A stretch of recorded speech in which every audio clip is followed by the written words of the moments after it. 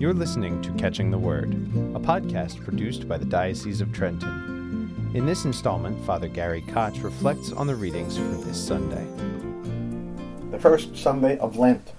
Lent challenges us to face our own temptations. As we enter the Lenten journey, our Gospel passage takes us just backwards to where we have been in Mark's Gospel, to that moment between the baptism of Jesus and the onset of his public ministry.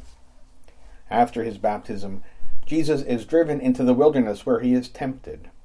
While in our minds we fill in the details of this temptation from the accounts of both Matthew and Luke, Mark does not provide us with that narrative.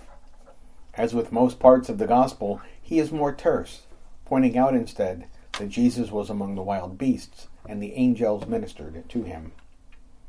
Jesus has just given up his ordinary life and his work, walked away from it all, and is embarking on a new journey in life. While this is the mission for which he has been sent, there remains nonetheless a necessary time of preparation and struggle that goes along with accepting the mission. Here Jesus is tempted, and in ways that most of us are. The struggle between self-aggrandizement and humble service. The lure of worldly power over the kingdom of God. The very trial between life and death. All of this had to sweep through his mind and his heart. And to that, the ordinary experiences of life in the desert. Fear, hunger, thirst, the extremes in weather, loneliness. And this period in the life of Jesus was fraught with danger. Assisted by the angels and with the deepening awareness of what has just been proclaimed at his baptism, "You are my beloved Son," Jesus faces down the oppression that afflicts him. Yet we see him struggle with this mission at various times in his public ministry.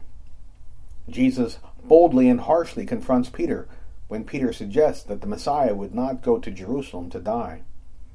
Certainly there is no moment when that struggle was more acute than at his agony on the night before the crucifixion. Yet steadily throughout the Gospels, we also see that Jesus is nourished by his relationship with the Father, one that he frequently takes to prayer. We all struggle with the meaning of our own lives, our sense of purpose and belonging. This becomes more apparent at various critical points in life. We think of high school and college students struggling to understand their futures, or the person whose career prospects have taken a downturn, and those who struggle with the ordinary confusion and pain that comes with making life choices. When through the eyes of faith we try to understand not just our will, or our family's will for our lives, but God's will for us, we are then able to try to discover the deeper purpose of life and our role within the human family. Sadly, many have even lost sight of the need to discern God's will for their lives. For them, these times can be daunting indeed. Their temptations in the world can lead them to places that cause more disruption and pain than peace and wholeness. When all we seek is our own will, we quickly and often painfully discover that our sense of our need and our will changes, and we can find no stability in ourselves or in our lives. With all that is going on around us through the pandemic, and the dissension within our society and even within our own church, temptation to despair, to hopelessness, to flee and to lose sight of who we are and what is important to us is very real. We have, all of us, been sent into a wilderness for almost a year now, and the temptations there have been great and overwhelming for so many. Jesus overcame the temptation in the desert and shows us the way to do so ourselves.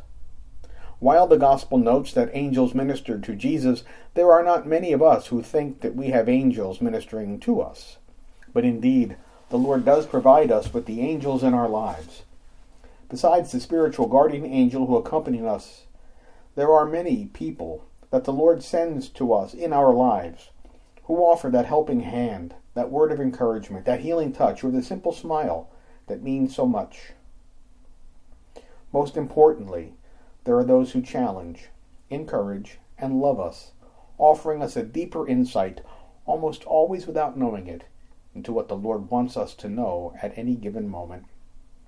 We pray during this Lenten journey that, assisted by the power of our faith and trust in God's merciful love, that we can be restored and renewed coming out of this time of struggle and temptation as stronger disciples and as the person that God has called us to be.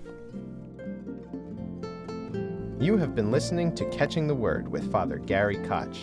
You can listen to or download his weekly reflections and other topics of interest at dioceseoftrenton.org/podcasts. Catching the Word is a podcast produced by the Diocese of Trenton.